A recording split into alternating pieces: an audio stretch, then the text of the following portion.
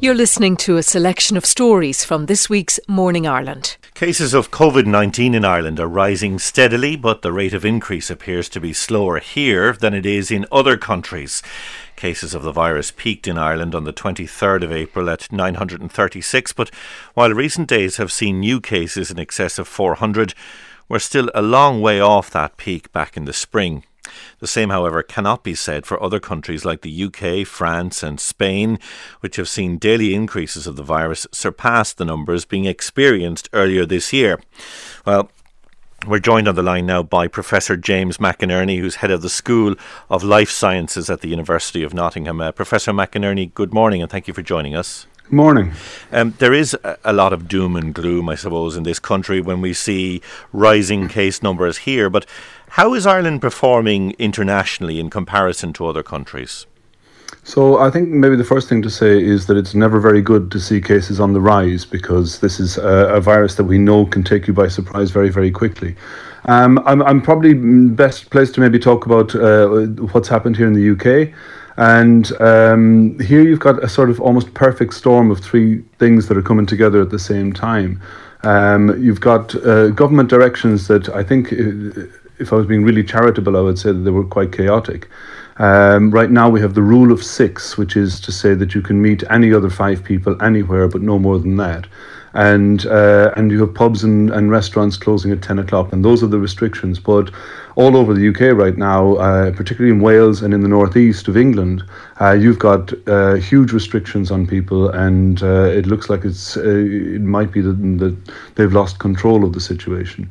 The main reason, and it's the second thing that's happened here, is the fall over of what we call Pillar 2 testing, which is the broad community testing facilities. And we've got these giant lighthouse labs that are capable of doing, something like 100,000 tests a day if they were getting the samples. And we have scientists there that are sitting on their hands waiting for samples to come in.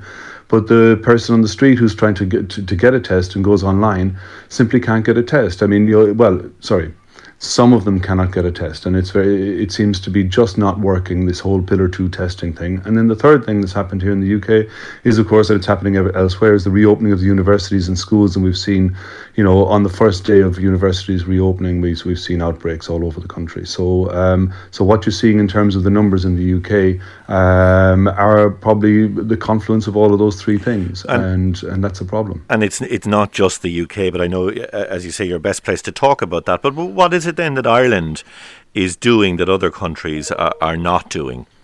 I think that there might be a few things. It seems that from the start, first of all, Ireland got going pretty early, and there seems to be very, very good compliance with the general rules that are coming out from government in Ireland, and I think that's probably a very interesting thing to talk about. The other thing is the testing in Ireland, although I believe it's not absolutely perfect, but I think it's quite good, and that's so important to just track and to keep things under control. So I think it's just that little bit better than elsewhere. And once if you're on top of things, then you can maybe retain some measure of control over this virus. And so it seems to be things like that, just the proactive nature of it, and maybe the relatively better messages that are coming out from government. As I mentioned in the introduction there, we've seen daily cases of the virus in other countries surpass where they were back in the spring. That hasn't happened here yet. I mean, do you think that will happen as we head into the winter?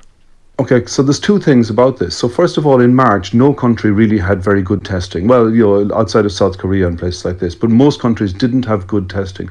So whatever numbers you had in March were probably a huge underestimate. Now today there's mass testing, but it's still probably an underestimate. But comparing March to today is probably a bit, it's difficult. It's fraught with difficulties. Today we have a much better idea. So if the numbers are higher than March, the visible numbers are higher than March, that still might not mean that you're higher than March yet.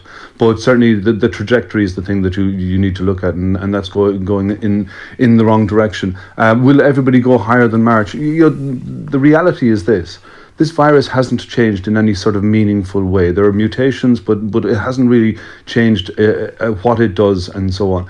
The numbers that you see are a measure of people. It's an indicator of what people are doing. So there is no need for a second wave. The reason for it is because people are different to what they were doing in June, July, August and September. And this virus has no memory. It doesn't care how good you were in June, July and August. It really doesn't. But the virus hasn't really changed. It's people that have changed. And we have heard some people say that Ireland has been too restrictive in not opening pubs that only serve drink in the capital, keeping university students at home and so on, instead of going onto the campus. So, I mean, what do you say to people who would criticise those measures as being over the top in this country and out of line with the rest of Europe? I think this, first of all, that's, I'm a scientist, and so my opinion on this should be because the question you've asked is a political question. My opinion should be no more than any other individual, so it's not a scientific question. I guess my thoughts on this have always been that the health imperative and the economic imperative were pretty much aligned. That if this virus really takes hold, then all economics stops. So for me, trying to keep as much control as you can over the virus is the best thing in the medium term economically, as well as the best thing health-wise. So I think the question you've asked is a political question, but for me, I think the two are actually aligned. All right. Can I ask you just briefly then and finally about the future? I mean, we had the head of the HSE, Paul Reid, talking yesterday about people having to live with this virus for a very long time, even if there is a vaccine developed and found. What's your, as a scientist, what's your perspective on that? How long might we have to live with the virus, and why would we have to live with the virus even if we have a vaccine? Okay, so this is the big question that everybody's asking. So first of all, the largest clinical trial in the history of the world has just started. Johnson & Johnson have got a vaccine. It's gone through phase 2 clinical trials with 800 participants. It's come through very, very little in terms of side effects, just minor irritation. It seems to build up good antibodies, and they're going to have a clinical trial of 60,000 people. It's a single shot vaccine, and it doesn't need to be refrigerated or frozen. If this comes through, it'll be really, really interesting, really, really, really good. And you have people like Tony Fauci saying in America that we could be rolling out a vaccine in November or December of this year. But the point is that this isn't over until it's over everywhere. So we've seen this. You've seen the virus spread from one country to another very, very easily. And so it won't be over until sufficient numbers of people have been vaccinated to stop the transmission chains, to reduce the vaccine. And that will take time. All right. Professor James McInerney, Head of the School of Life Sciences at the University of Nottingham, thank you very much indeed for talking to us in Morning Ireland. Well, this time 3 months it'll all be over, but right now it's 87 days until Christmas. It's a season synonymous with large gatherings and travel. So how will all this work in the midst of a pandemic? Retail is just one of the sectors that's feeling a mixture of hope and foreboding about the festive period. In the first of 2 reports, Eilís Sheehy looks ahead to Christmas 2020.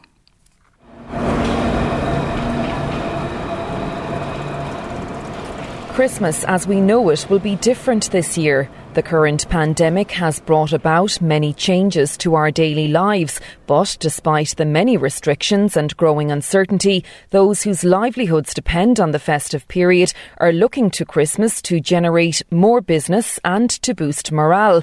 The annual Christmas shop has opened in Brown Thomas stores across Ireland, and according to Mark Limby, stores director for Brown Thomas and Arnott's, Christmas is certainly not cancelled. However, it remains to be seen what the most wonderful time of the year will look like this year. I think people are really looking forward to Christmas after a difficult year. We've got some amazing windows, as you know, in both stores, in Henry Street and also in Grafton Street, and they're due to open on the 22nd of October. So it's really safe to say that, we have a lot going on in the stores, so Christmas is definitely not cancelled at all. The 3-month run into Christmas and the New Year, also known as the Golden Quarter, is seen as the most lucrative time of year for the majority of retailers. Festive outfits and party attire are a popular purchase for those attending parties and social events over the Christmas period. However, Duncan Graham, Managing Director of Retail Excellence, says there will be a shift in trend this year. when we were in the middle of lockdown was when a lot of buyers were thinking around autumn-winter products and so on. And traditionally they would have been thinking about placing orders for occasion wear and party wear and more formal items. Well, of course, that's not really happening now. We're not going to be going to the parties like we've done in previous years. So we're going to see a downturn in that sort of thing. And we're probably going to see a big upswing in things like active wear and outdoor wear, those types of products. And loungewear, those cosy items. And then, of course, I think it's going to be a really big gifting Christmas. Retail Excellence is also advising consumers to shop ahead of time this year, not only to avoid the rush, but to avoid disappointment. I would encourage people to shop early. If you want to get that Christmas present that you really want, then get in there and get it while stocks last in some cases. But also, do we really want to be in a place where the final 2 weeks of December we've got loads of people shopping in our town centres? Great from a retail perspective, not so easy when you're talking about customer care.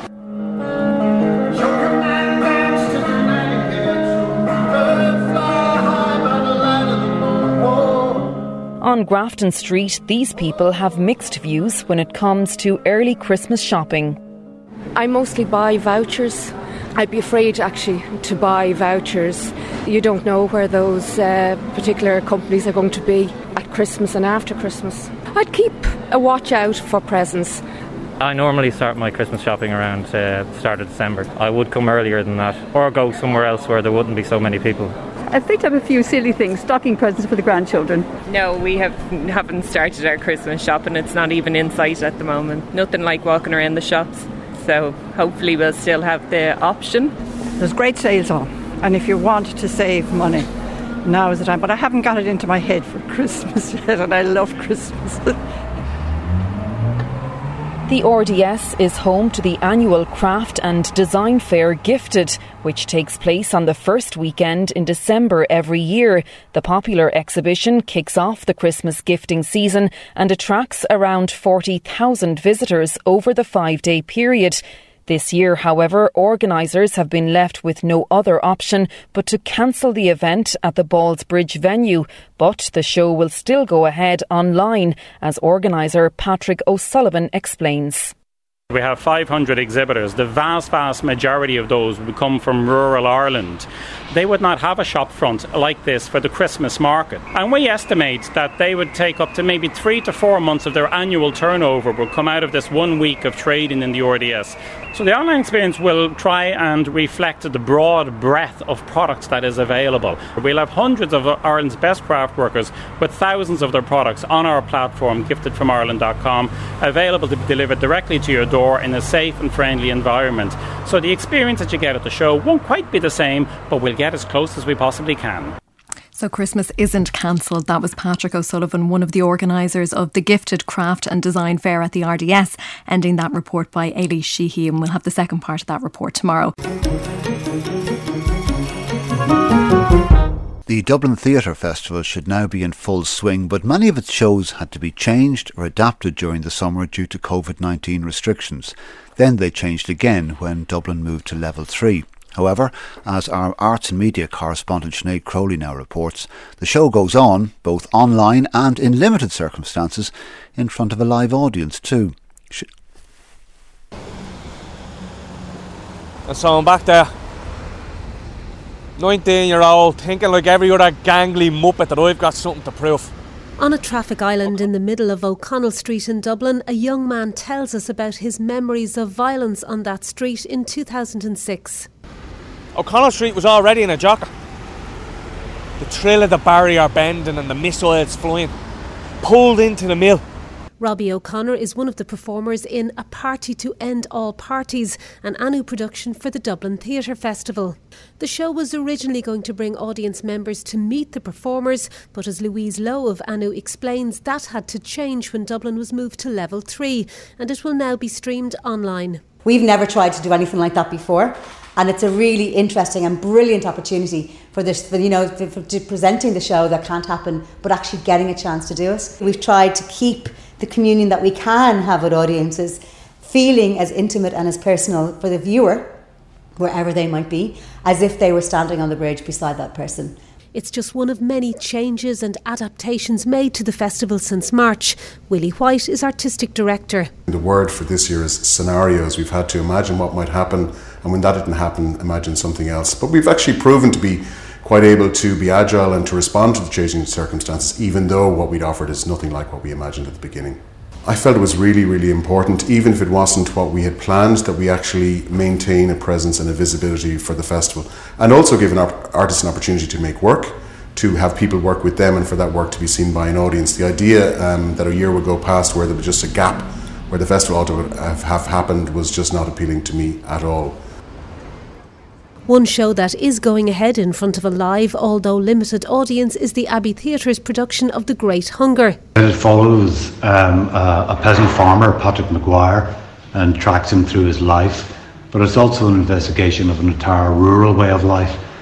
Katrina McLaughlin and Conal Morrison are co-directing the show outside at the Irish Museum of Modern Art. It has its challenges, as we move from the rehearsal room up here to Inna. The actors have had to just expand and find a richness of voice and work out how exactly they're going to communicate with the audiences. But they're relishing the challenges, and they're ready to go. It's a lot smaller than we'd hoped a couple of months ago when we started this project. But to be honest, the size of the audience doesn't matter. It's just fantastic to get in front of a live audience and to be able to make live work again. We're doing the fit up for this, installing the lights and so on. Some of the crew members bumped into a woman who was watching them work, and she said how actually moved she was to see people hanging lights, going around in high-vis vests with walkie-talkies. Just the sense of some event happening, some art being made. She realised how much she missed it and how much she was looking forward to being able to engage with some live performance again. It's a young man, taking up a lot of space, big, wild, gesturing. 2 staff members at a distance holding all his worldly. Back on O'Connell Street, Niamh McCann is telling the story of a young man accessing homeless services. It's not like I'm not used to being in resident rooms or that I'm not thrown into sticky situations, but there's an energy in him. Not dangerous, but he's vibrating from the inside out. He's angry and he's upset and he doesn't know what to do with it, and usually that would be directed at me and I would know what to do with it, but this isn't usual. And indeed, this year's Dublin Theatre Festival is far from usual, but the festival itself goes on.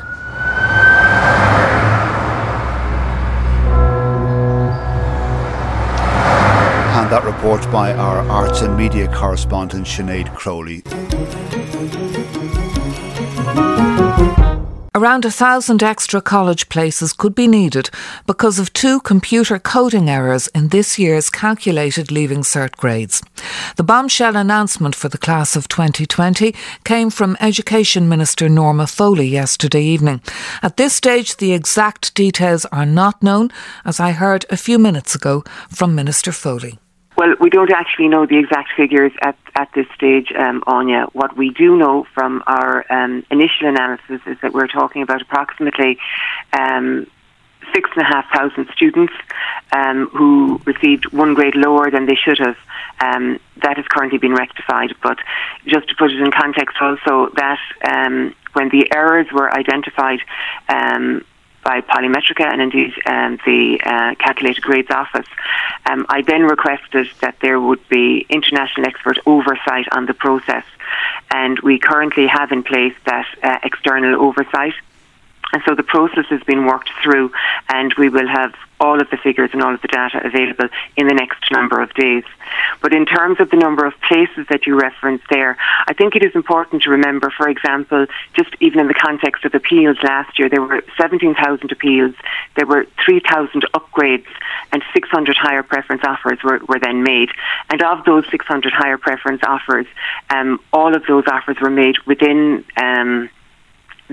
that academic year, bar 3. So I would be very hopeful that we would achieve a similar level of success next year. But in terms of the figure about 1,000 extra places for the class of 2020, following these coding errors, Professor Anne Looney saying earlier that sounds right. It's being reported that that's what the Minister for Higher Education was saying, and that would cost around €10 million extra. The question is, with the colleges, third level colleges already 2,000 up on last year, where would those extra 1,000 students be fitted in? Well, I think that, and again I will say that that's just an estimate or a guesstimate at this stage, but what I will say, there is an absolute commitment, and I want to acknowledge that from Minister Harris and indeed from my own department, that we will work hand in hand to do all that we possibly can to ensure that all students who are to get an upgraded offer will receive that offer, and the maximum number of them to be able to follow that up in this academic year.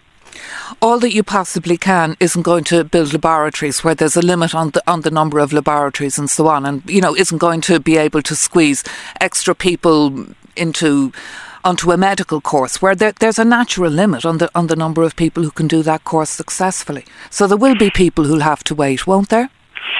There may well be a number of students who have to defer, but I have to say it is very early to make that call now. I think we have to acknowledge that huge efforts were already made this year in terms of making extra places available. Equally, we have to acknowledge that there is an absolute intention from all concerned, my own department, to work hand in hand with the Department of Higher Education to ensure a maximum number of places will be available. And I have confidence that we will achieve that to the absolute limit. Why didn't you tell the Dáil sooner? Why didn't you brief the opposition parties sooner? Why didn't you tell the Cabinet on Tuesday?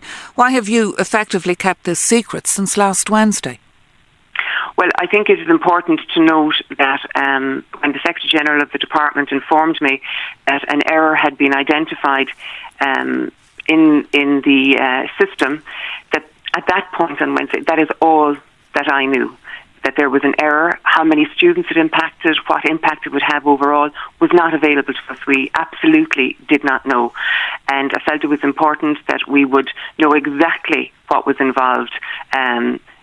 It was important for clarity and that we would know exactly what we were talking about. So, but these aren't 12-year-olds, Minister. These are grown students. These are young adults about going to college, choices that will affect the rest of their lives. Did you not think it would have been fair, or even if you couldn't tell them directly, to call in? Aon O'Riordan is saying you and your department are not working with the opposition education spokespersons. You're not briefing them. You're not filling them in. And he's saying they actually want to work with you to solve these problems, but your department's being too closed, too secretive. Was that a mistake this past week?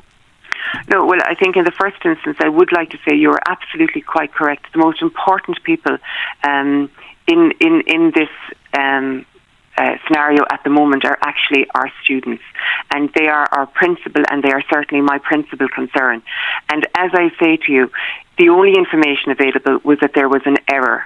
Nothing further. And I think in the best interest of the students, it was hugely important that there would be clarity around what that error meant, who the students would be, who it would impact, what it would mean overall. And we immediately began that process. And indeed, I'd also have to say, in the interest of the students and surety for the students, I requested my department to ensure that we would have expert international oversight on the issue. And so the company ETS from the United States, one of the largest providers of expertise in the areas of statistics and educational testing, have also been employed to give oversight to this process. And when the checks are completed, all of the information will be made available. All right, but Minister, why did you not tell your Cabinet colleagues last Tuesday? Did you not trust them not to leak the information? You're in a coalition. Just to clarify, I was made aware of it on Wednesday afternoon. The Office of An Taoiseach was also made aware of it. The Secretary-General of my department informed the Secretary-General of the Taoiseach's department. I also spoke with the Taoiseach. I spoke also later in the week as the information was becoming available and it was becoming clearer what we know now. When I had information, I did also discuss it with the Minister for Higher Education. Michael McGrath, your own party colleague, your own Cabinet colleague, didn't know about this till he heard the media reports yesterday. It took Alan Kelly to stand up in the Dáil. Is this a way to be doing business? I think it's very important, and I've said at the outset, that the fullest of information should be made available, and that it should most especially be made available to the students. It is only when I had the fullest of information that I was in a position to deliver that. And again, I'd have to say, we have certain information at this point. There is more information to come. And I think the department and myself as Minister, we did all that we could to ensure that we would get that information. And as we had it initially, the Department of the Taoiseach was informed. The leaders were also informed. And as I said, I discussed it with the Minister for Higher Education. And as further information became available and I was in a position to put it into the public domain, that was done. But not with the rest of the Cabinet. When will the right offers for 2020 be issued by the CAO? Well, as I have said, we have international oversight on the process as it stands. We also have the contractor Polymetrica, and I think it's important to point out also that the error was identified internally, but we've now employed international oversight. And then a second error was found. So when will the right offers be issued, Minister? As the information, as the analysis is completed in the next number of days, a full file will be made available to the CAO, and the CAO will then obviously make contact with the higher education institutes, who then instruct CAO to make offers to successful candidates. So that will be done as speedily as possible. And who will pay for this mess, either politically or administratively or financially? Well, there is, to be fair, I think we have to acknowledge an error has occurred. That error is being rectified. All that needs to be done is being done. I think the fact that, you would regard it as a mess, absolutely, it is, I would regard it as unacceptable that it happened, but it would be a true mess if no action and no positive and proactive action were being taken. And I think it's important to acknowledge that action is being taken. It is important to acknowledge that we're doing all that we can to right what has occurred for our students. And I do want to take the opportunity to apologise to the class of 2020, who I know have gone through so much in this past number of months, and I want to acknowledge that. I want to acknowledge that they did not need this additional stress and anxiety, if you like, but I want to assure them that all that needs to be done is being done, and it is being done as speedily as possible. Will you be making a statement and answering questions in the Dáil today, Minister? Yes, indeed. I'm happy to do that, and I've always been happy to do that. When the information is available, I am happy to do that, and as the information becomes more available, I will continue to do that. I have no issue whatsoever with making myself available for the All-Ireland. And that was Education Minister Norma Foley speaking to us a little earlier. Chaotic, bad-tempered and exhausting. 35 days until the US presidential election, current President Donald Trump and former Vice President Joe Biden took part in the first of 3 televised debates in Cleveland, Ohio this morning. It focused on 6 topics in 15-minute segments: the candidate's record, the Supreme Court, the pandemic, race, election integrity and the economy, and it wasn't pretty. Joe Biden called Donald Trump a liar and a clown.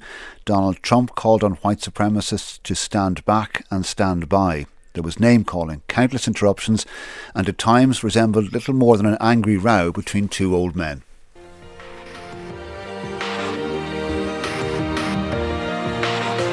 Yeah, you can be the greatest, you can be the best, you can be the King Kong banging on your chest. You were a senator. And You're the worst way, president America has ever had. Hey, Come Joe, on. let me just tell you, Joe. I've done more in 47 months. I've done more than you've done in 47 years, Joe.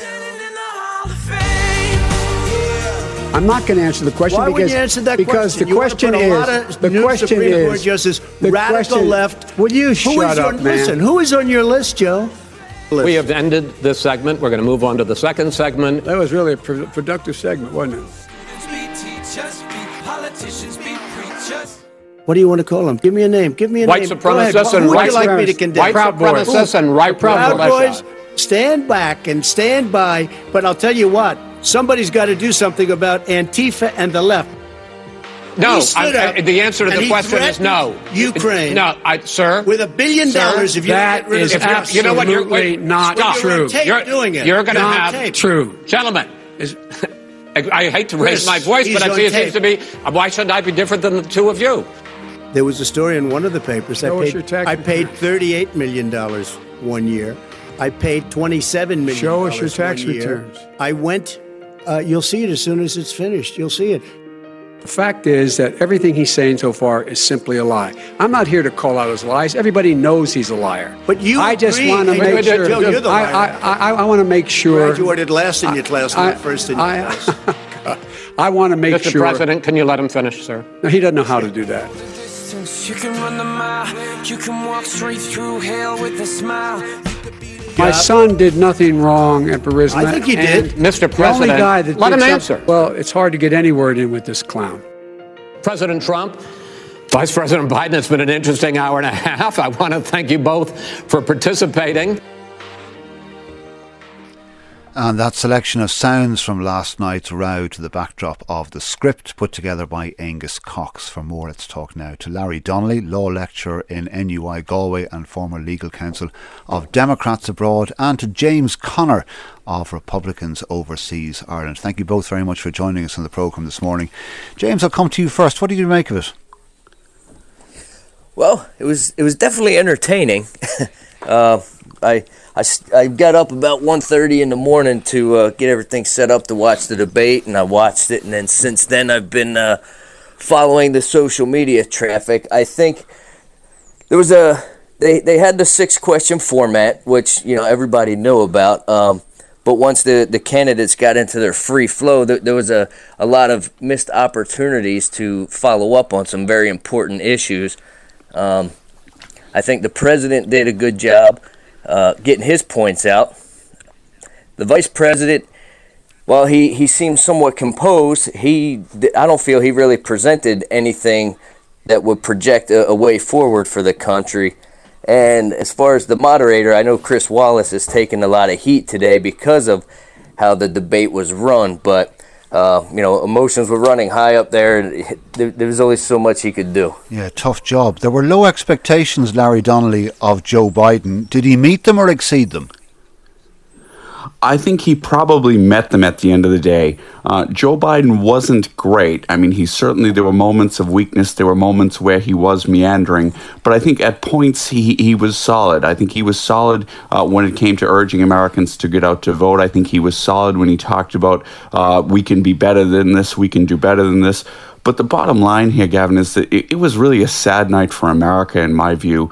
If you think back to presidential debates, at least during my lifetime, there was an element of decorum. There was an element of respect on both sides that I think always shone through. Last night, what we saw was personal attacks that I thought were nasty, biting back and forth, and didn't really contribute very much to people's understanding of the issues, or indeed did it move the needle very much. If anything, I think Donald Trump, because he was so aggressive and kept talking over people and kept trying to insert himself, he may have alienated some of that small group of persuadable voters that both candidates are fighting over. James, when asked to condemn white supremacists, Donald Trump called them Proud Boys and called on them to stand back and stand by.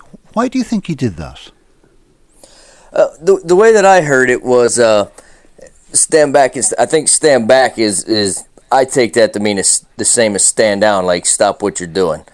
Stand by is a simple term, like stand by, like don't go anywhere, because, I mean, like when I was in the military, it was stand by meant don't go anywhere because we got something for you to do. Or be ready. In the sense that if you guys don't stop acting up, we're going to, deal with you accordingly. And then the president followed it up with, I think he said to condemn Antifa as well, because he is always getting lumped in with this extreme right, white supremacist thing, but there's never any talk about the extreme left with Antifa and the BLM movement and whatever anarchy groups are on that side. Yes, but by failing to condemn right-wing activists in the same way that he condemned left-wing activists, he wouldn't have convinced many middle ground voters, would he? I don't think so, because if I remember correctly, he was on a roll about something, and then Chris had asked him, do you condemn it? And I think he said 2 or 3 times, yes, I'll condemn whoever you want. Who do you want? And then he put it out there. And then I think he threw it back to Vice President Biden to go ahead and condemn the opposing group. So it really wasn't equal in that sense. But I feel that he did condemn them. He said, you want me to condemn them? Yes. There it is.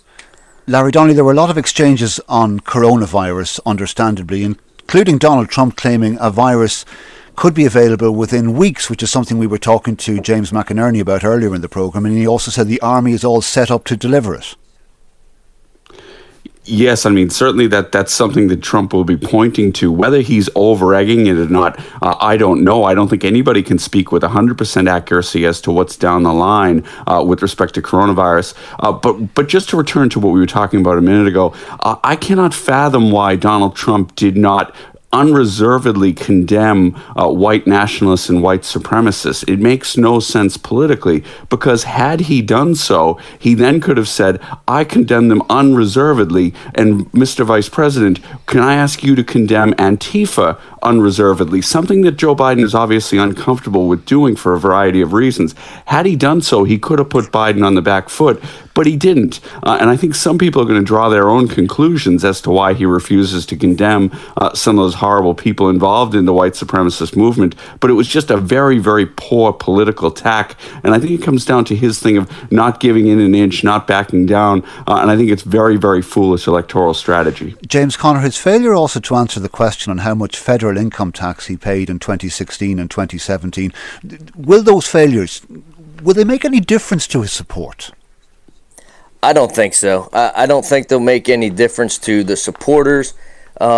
If people are still undecided at this point, I don't really know how to convince them otherwise. But most of the middle ground people aren't going to care about that. I mean, when that news article came out, there was nothing in there that was illegal. The man's done nothing illegal. People are just upset because he won't release his taxes, which he doesn't have to do. And so they keep going after him on this case, which is really irrelevant. But, I mean, he paid his taxes. They try to paint it as if he didn't pay his taxes, but he did, in fact, pay his taxes. He used the tax system to pay what was owed. But I don't think that's going to sway any. At this point in the game, I don't think that's going to make a difference to anybody. It was just sort of something that came out in the last week, so it's in the news. Larry Donnelly, it was a very odd backdrop. There was no applause. It was a smaller audience. Many, though not everyone in the audience, was wearing masks. There was no spin room after the debate. And we've another 2 debates like this to go. For undecided or middle ground voters, or indeed voters who haven't decided if they're going to vote at all yet, will another 2 slugfests like this between 2 men in their 70s convince more people to vote? I don't think it's, based on what I saw last night, I can't see it moving the needle very much either way. And your point about the audience is actually a really good one, because traditionally when we talk about the one-liners and the zingers and the things that stick out from a presidential debate, we often say that because they're amplified by the crowd reaction at the debate. In the absence of that, it's very hard to make the case that one line was stronger than the other. We're only left to our perceptions as people sitting there watching. But I think there's serious questions, given the way last night's debate unfolded. I think there's serious questions over whether indeed the other 2 debates will unfold. I also think that a lot of Americans might tune out if they get the sense that it's just going to be another debate like that. It may have some entertainment value, but I just don't think people really are turned on to that. And I think, again, for me watching from afar, it's quite dispiriting to see where American presidential politics has sunk to. There are lots of reasons for it, but it's still quite dispiriting in that sense. And the last point about the final 2 debates is their impact is going to be significantly less, because as everyone knows, voting is going on rapidly now. Millions of people will have already cast their votes by the time the next presidential debate happens. So Donald Trump's window is getting smaller every day. Okay. And I don't believe he did what he needed to do or had the night he needed to have last night. Larry Donnelly, law lecturer in NUI Galway. James Conner of Republicans Overseas Ireland. Thank you both very much for speaking to us this morning.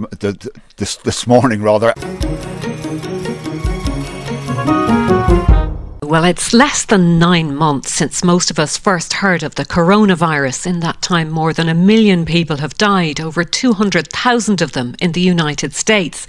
Here, there's been a significant resurgence in cases. 4 people died in August. In September, there were at least 24 deaths. Mind you, this remains a long way from the situation back in April, when the daily death toll was often over 40. Dr. David Nabarro is the World Health Organization's special envoy for COVID-19. I asked him why there had been a resurgence of infections across many parts of Europe. We've reduced the amount of virus massively, and that's been fabulous.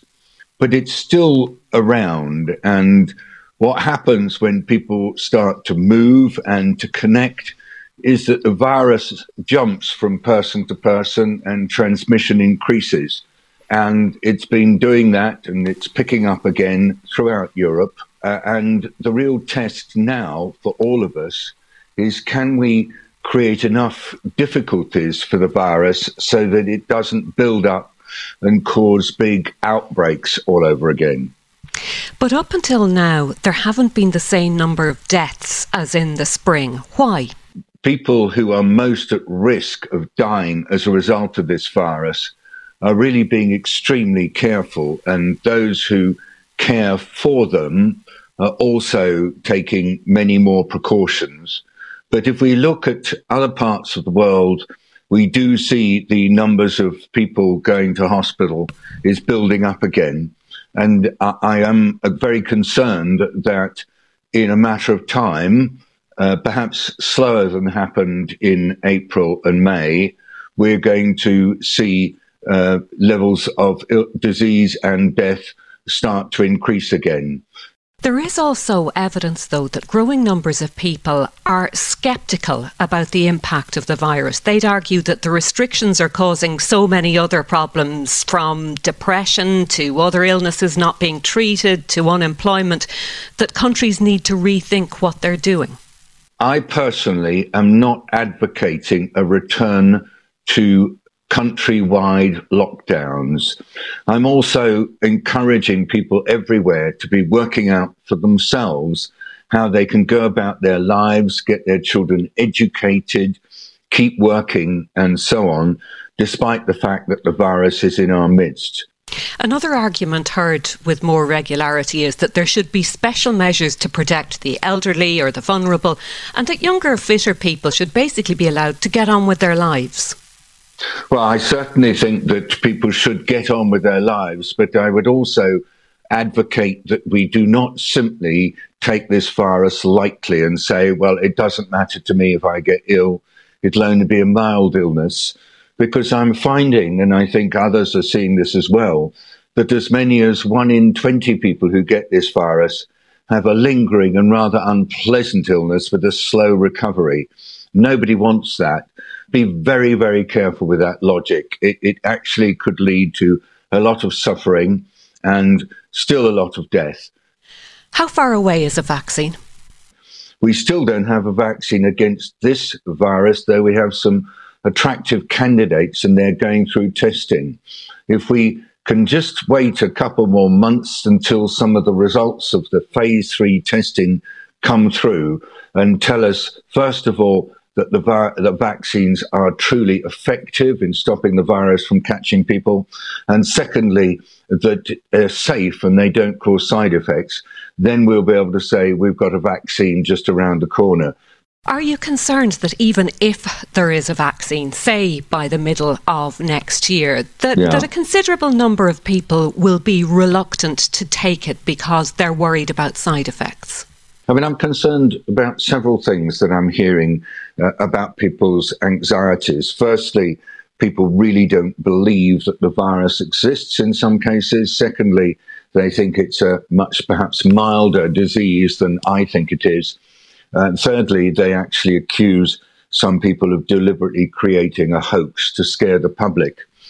That kind of anxiety, and then the anxiety about a vaccine perhaps being dangerous, is understandable, because this is a very unusual and unpleasant situation, and there's a lot to be frightened of. If you're undecided, just look at the website and other material from the World Health Organization, or get in touch with people like myself and talk it through with us. We've got no peculiar agendas. We just want everybody to be as healthy and safe as possible. And that was Dr. David Nabarro of the World Health Organization.